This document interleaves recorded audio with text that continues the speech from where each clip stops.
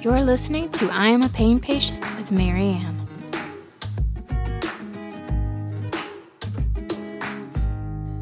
Hello, and welcome to I Am a Pain Patient with Mary Ann. Today, we are continuing our discussion on the power of vulnerability. And this is a difficult week for us. Anyone traveling through something towards health and wellness knows that vulnerability feels scary. And it is scary. This week, we've been revisiting concepts put forth by Brene Brown, who wrote the book Daring Greatly. And Brene Brown is a shame researcher, and this book is about shame resilience. And it's so enlivening.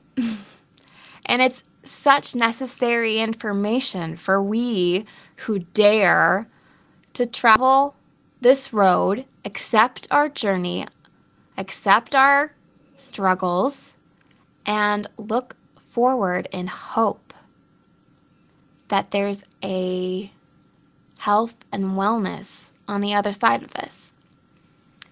Brene talks about shields, common shields that people use against vulnerability. And it's important to shed light on those so that we understand some of our internal thinking around vulnerability, and that will equip us to pivot our perspective, like we talked about last week, step into that vulnerability and allow it to transform us. That's the goal. So the first shield to vulnerability is called Foreboding Joy. In my story, part of my journey was journeying through post-traumatic stress disorder. I still struggle from time to time with things like panic attacks or intrusive thoughts. But a lot of my symptoms around post-traumatic stress disorder, originating around a car accident, is foreboding joy. That idea that when you encounter a truly joyful moment in your life, your very next thought is that something terrible is going to happen. And I mentioned intrusive thoughts, but a lot of times, like with that foreboding joy, we see an image vividly in the forefront of our mind of that terrible thing that could happen. It's very easy for me when I'm driving. If I see someone make a poor decision, or if I get startled by something, or I hear a loud noise from a car, my gut seizes up and I can see the accident that never was. So like I follow through to conclusion. What if this happened, that happened, and then I see the accident right in front of my eyes. That never happened. And I have to lean into that and remind myself that I'm safe, that the accident didn't happen, and that intrusive thoughts happen, but you have to let them go. You have to let them go. And so the tool that Brene Brown puts forward when combating foreboding joy is gratitude. And gratitude is something that we need to practice. If we practice gratitude in times when our life feels whole, feels well, in times of peace, then in times of stress, we will have that tool available to us to help us back out of these foreboding joy, vivid flashbacks or flash forwards or imaginations that we conjure up. Brene also makes the point that in our culture, we have never had better access to disturbing images. The news, TV shows, what have you. It's everywhere. And so it's easy to extrapolate and pull all that stuff together and imagine the worst case scenario. And so combating that, we have to pivot our mentality. We have to acknowledge that that's not reality, that's not our truth, and hold on to gratitude. I'm so grateful that. For instance, when I'm driving and I have an intrusive thought with the outcome of traffic patterns, I'm so grateful that I am safe. I'm so grateful that I have the tools now to decompress from this moment. I'm so grateful that I'm not panicking. It can be as little as that, like just, okay, self checklist. I'm grateful that. And if you have favorite things that you can be grateful for, that can be part of your grab bag that you pull forward. The next shield that she talks about is perfectionism. This is a huge struggle in our culture. And perfectionism is rooted in the lie that we need to earn approval. And that lie kind of rests in the idea of scarcity, that we are never enough. And that is a bold-faced lie. You are enough. Your gifts and talents are enough. Your faults and failings are there. We have to acknowledge them, but you have gifts and talents as well. So the way to combat perfectionism is through finding dignity in the work. I had a huge breakthrough in this when I rounded the corner and realized I needed to make some changes and combat my chronic pain life. So it was 3 years into living life with chronic pain. And I finally was working with a primary care physician who was so generous in working with me and facing the problem with me shoulder to shoulder and helping me find the tools that would get me well.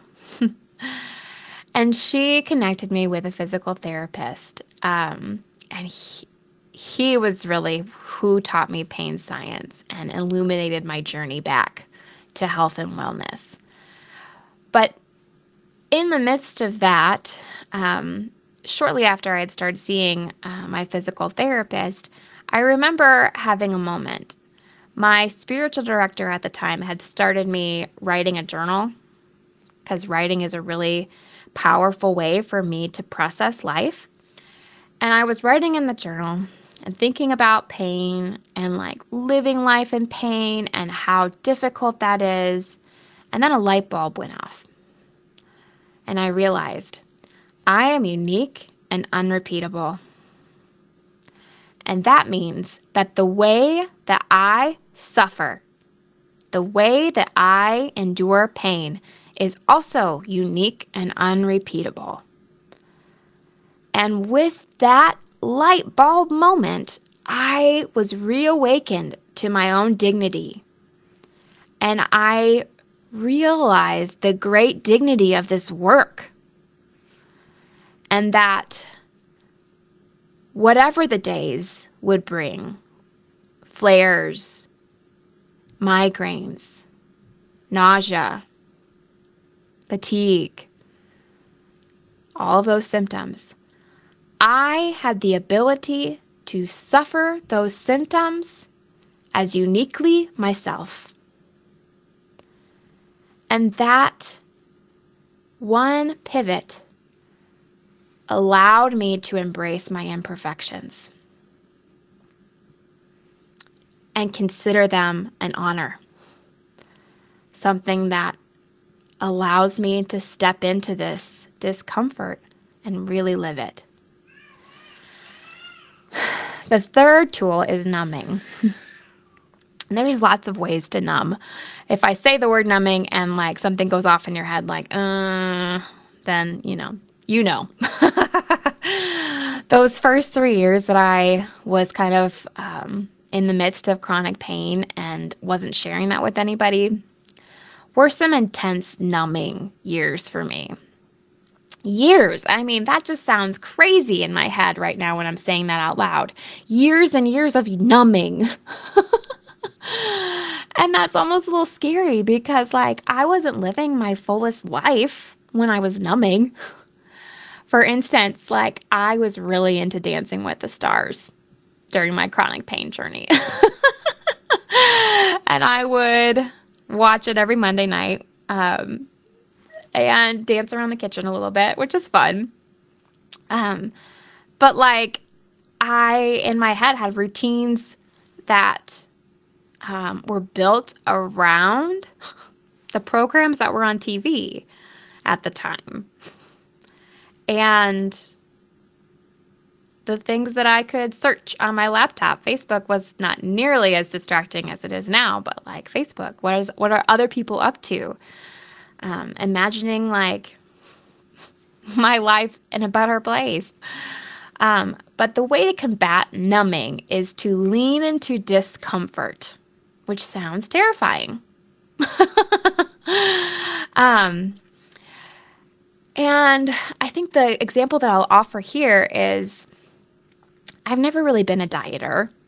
I've never restricted, calories or had a restricted diet. I've just like tried to make sustainable changes over time. And there was one point in my life where I was trying to adjust like my need to snack in between meals. Because there's like a time when snacking is like part of your normal like growth curve when you're developing. And then there's a point where your metabolism slows down and you maybe don't need to snack all day long. And so I, in my head, was switching my view on snacks. And part of that was changing the way I viewed the discomfort of being hungry or the thought that I was hungry. And I was retraining my body around my hunger cues. Like, okay, like this stretch right here, that's normal. That's not hunger. That's just digestion.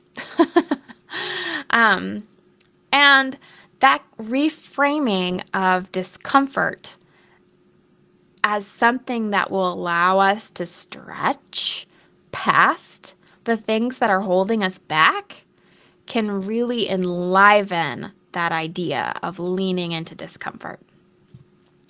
This fourth shield that Brene Brown brings up is actually something that really resonated with me as a pain patient. Viking or victim. And it's for you computer people out there, technicians, it reminds me of a computer. Zeros and ones, on or off, or I guess on is one. So you're either a Viking who has that idea that they have to meet the threat of being victimized with aggression and dominance, or you're a victim. You're someone who's being taken advantage of. And when you are a chronic pain patient, when you do not understand the things that are going on in your body, when you feel like your body is out to get you, it is really easy to feel like a victim. And that's scary. It's scary to feel like a victim, like everything in your life, including things going on in your body, are out to get you. And it can be really easy to pivot into aggression over that. This is like a very obscure example that I'm going to give, but it's something that like vividly I remember still from middle school.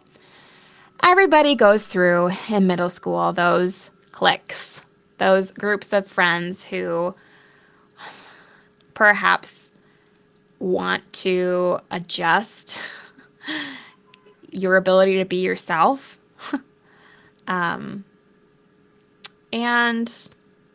kind of like have you fit in to this nice little box. And I was going through that period where I was trying to figure out how I could fit in versus like accepting that I was worthy of belonging. And it's so funny because you look back on this stuff as an adult and you're like, oh, I wish I'd known then. But I had a friend who had gone through similar things, and it was a really hard day for me. Like I had just felt really like I had gone through a gauntlet, and I was just down and sad, and I was getting something out of my locker, and this friend pops over and she says, Mary, like, I just wanted to reach out to you because, like, I've been through what you're going through, and I know it's hard. And I was so shocked by that. And I got really defensive. And I was kind of like rude to this friend. This sweet friend who was trying to toss me a lifeline. But I barked at her. And of course, she was like, all right, then, if that's how you feel, I'll just see you in class, kind of a thing. And what emotional maturity from that friend. Oh my goodness. I still remember that to this day. But that idea that, like, okay, if I am either a victim or a Viking, then I'm going to be a Viking. I'm going to take this hammer up and I'm going to just be pounding my way through this. And the way that we can combat this idea of Viking or victim is redefining success. So with my chronic pain journey, I really felt like a victim of my own body. And it was terrible. But the minute I redefined what success looked like within that sphere, I made lots of progress. So instead of viewing those things that I didn't understand going on in my body as things that were victimizing me, I redefined them. Okay. Yes, my neck hurts. Yes, I am fatigued. But I am showing up anyway. And the act of showing up anyway brings dignity to this work and allows me to be more myself. Over and over and over and over and over again.